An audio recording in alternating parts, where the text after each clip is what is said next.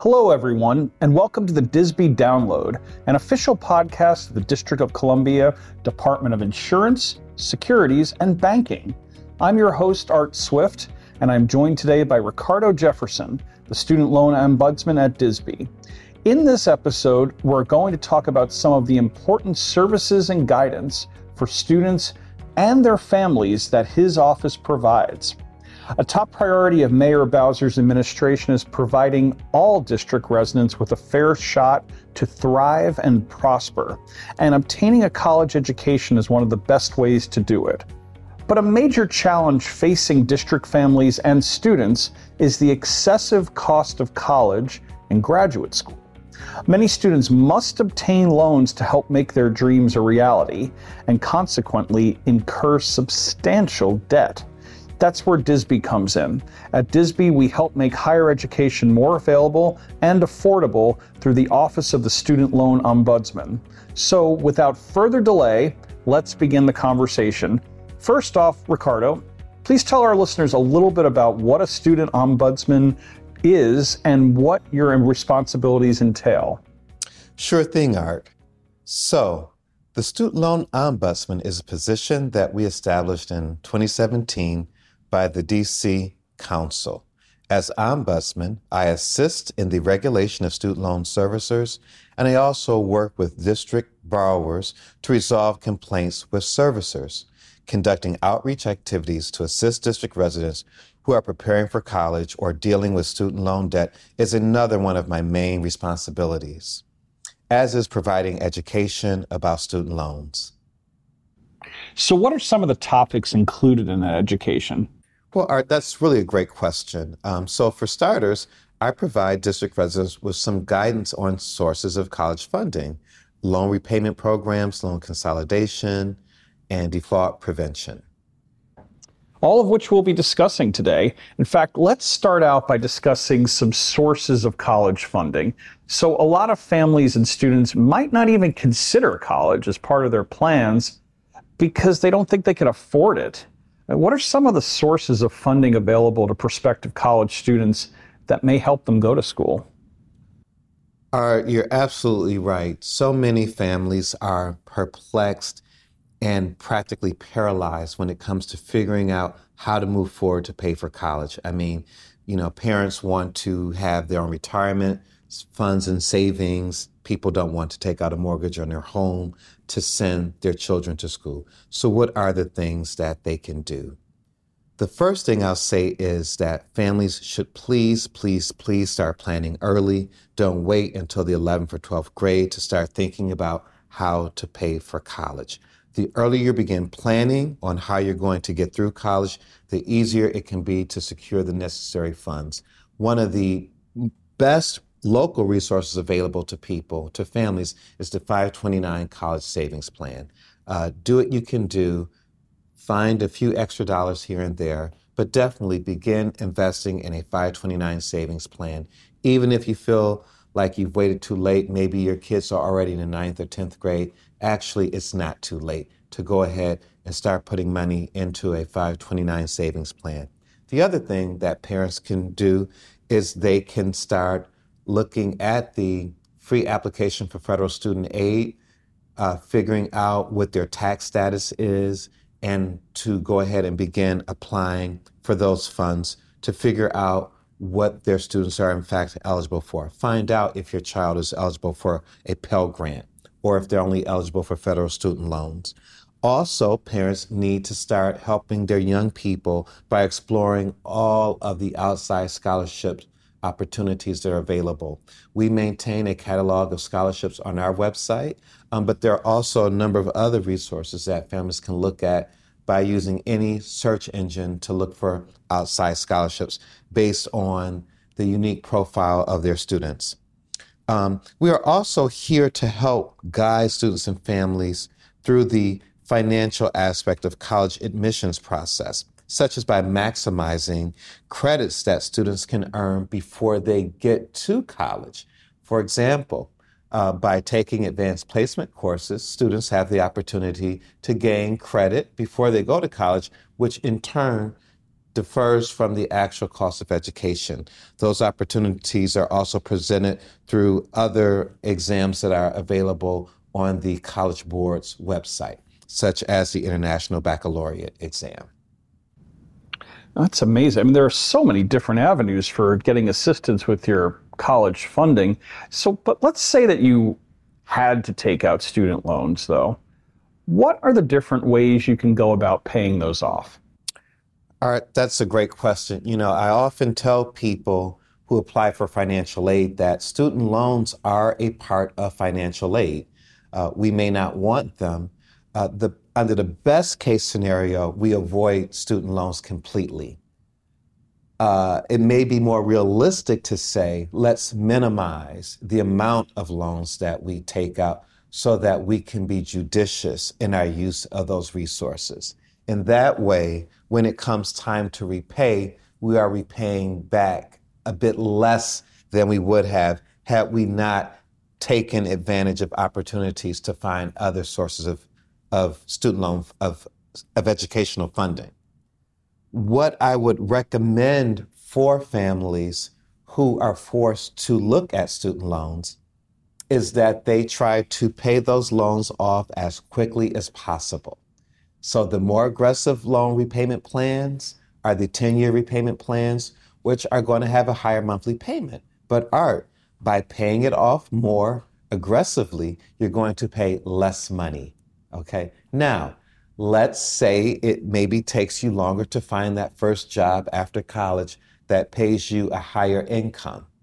Rather than defer or forbear that student loan, go ahead and try to repay it, but at a reduced repayment plan. So there are a variety of student loan repayment plans available based on income. We call them the income-driven repayment plans. There are a number of different income-driven repayment plans. They are far too numerous to talk about in a simple podcast. However, knowing that they exist gives consumers the information that they need to approach their servicers, to explain their current financial situation, and to seek out a repayment plan that meets their current needs. Understanding that by reducing the payment in the short term, you're going to pay more in the long run. So when it comes to balancing short-term reduction versus long-term payment, we need to think very carefully about whether we can actually make those more aggressive payments or not, because it all comes with a cost.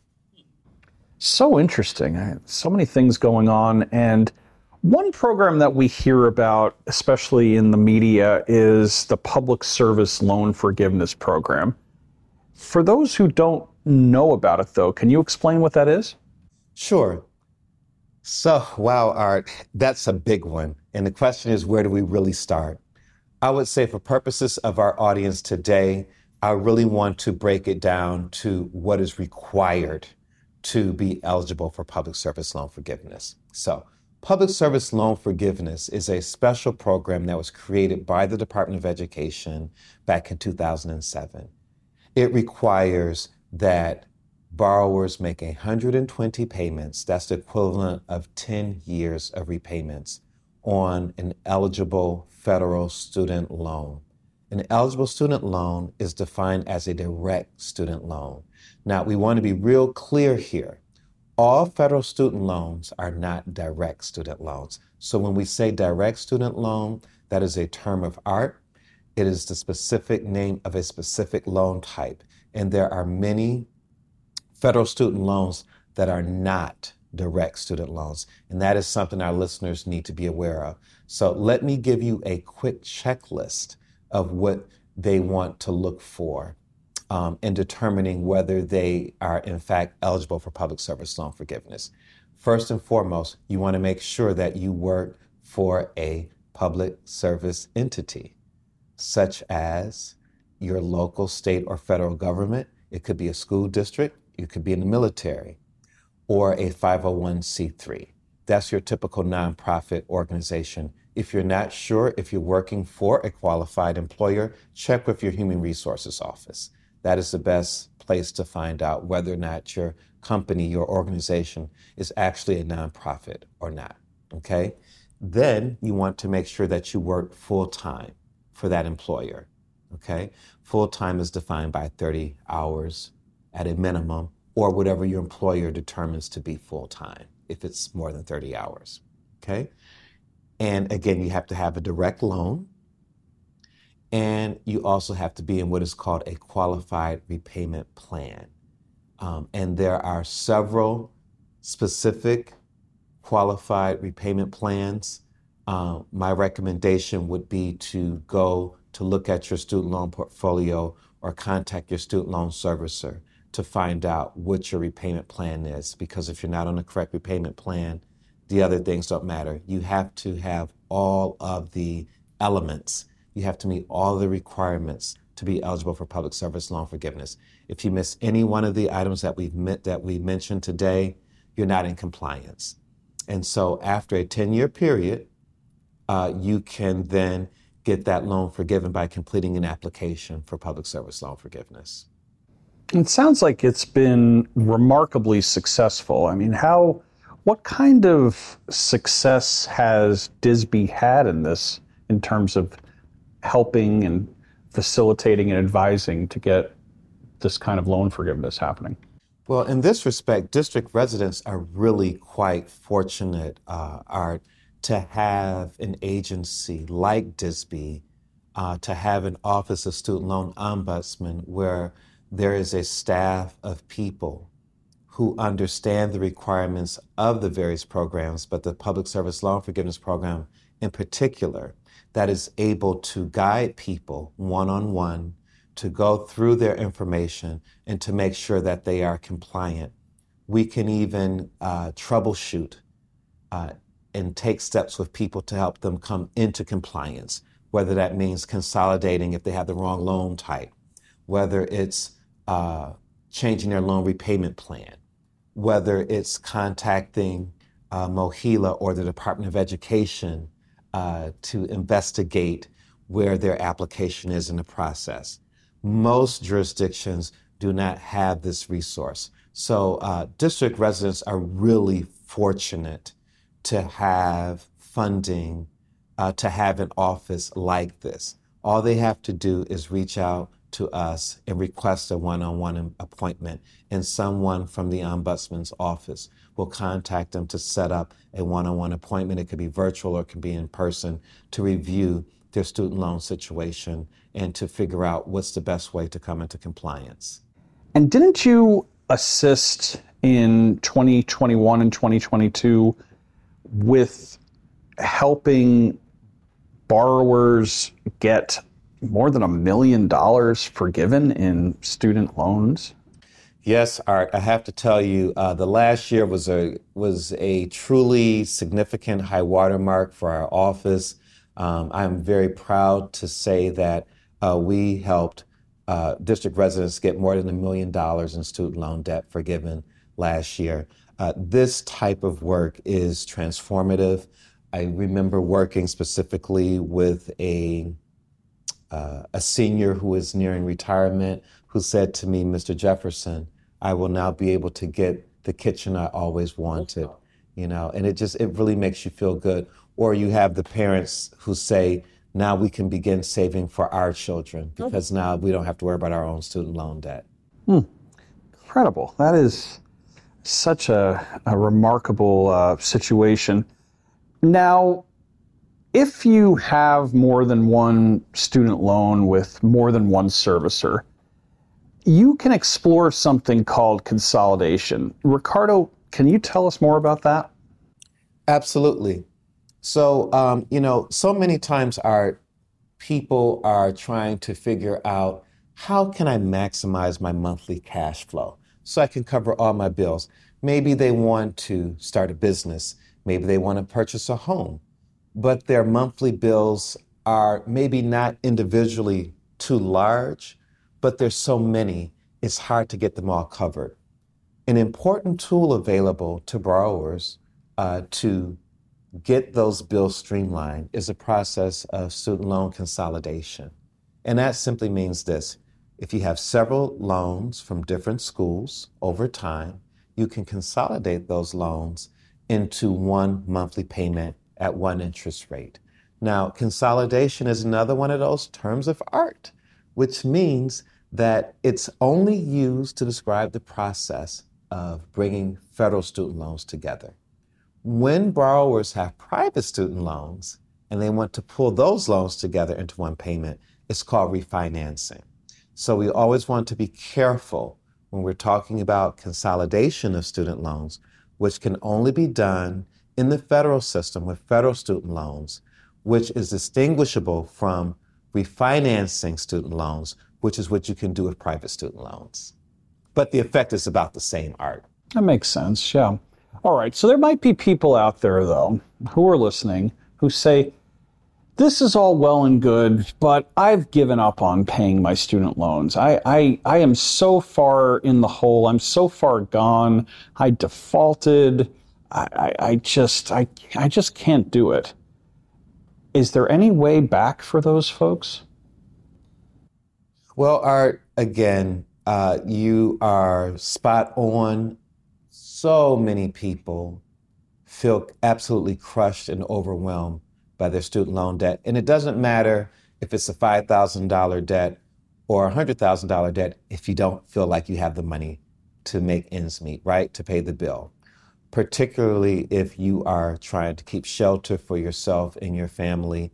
Maybe you have medical bills and other concerns. What I would suggest to people is lean into the student loan situation, because depending on your circumstances, there may be things available to support you that you are not aware of. But if you're not leaning into the situation, seeking assistance, you cannot know what's available for you. For example, many people who do not have the income to pay their student loan debt, it may be because they are totally and permanently disabled. Well, there is a discharge of student loan debt available for people who are totally and permanently disabled. But if you are not leaning into the situation and looking for assistance or educating yourself about what your opportunities are, you remain in default, and you may even have your checks garnished when in fact you could get the debt discharged. Which brings me to the next point. Right now, there is a new program coming out called Fresh Start, which will allow student loan borrowers who are in default on their federal student loans to come out of default simply by acknowledging the debt. Now, there is not yet an organized process for the rollout of Fresh Start, but effectively within sometime this calendar year, people will have the opportunity to come out of default without any additional debt being incurred, without any special responsibility.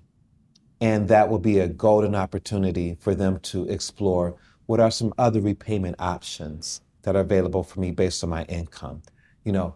Is there an opportunity for me to get a deferment or forbearance based on my current circumstances?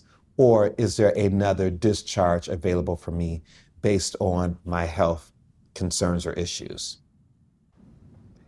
So Mayor Bowser has been committed to the efforts that the Student Loan Ombudsman has been doing, and DISB, as part of her Fair Shot initiatives. Ricardo, can you talk more about how student loan forgiveness and understanding of this whole situation contributes to district residents getting a fair shot? Absolutely, Art. We know that the goal of achieving a post-secondary credential has been historically indispensable to the advancement of communities of color in particular. Mayor Bowser also understands this. And for that reason, so many district residents have gone to college, especially African American women, who owe disproportionately more than any other demographic in our country in student loan debt. For this reason, our work here in supporting district residents obtain student loan debt forgiveness, discharge, or more favorable terms of repayment is directly connected to creating a fair shot for these communities so that people can buy a home, start a business, and do all these things right here in the District of Columbia.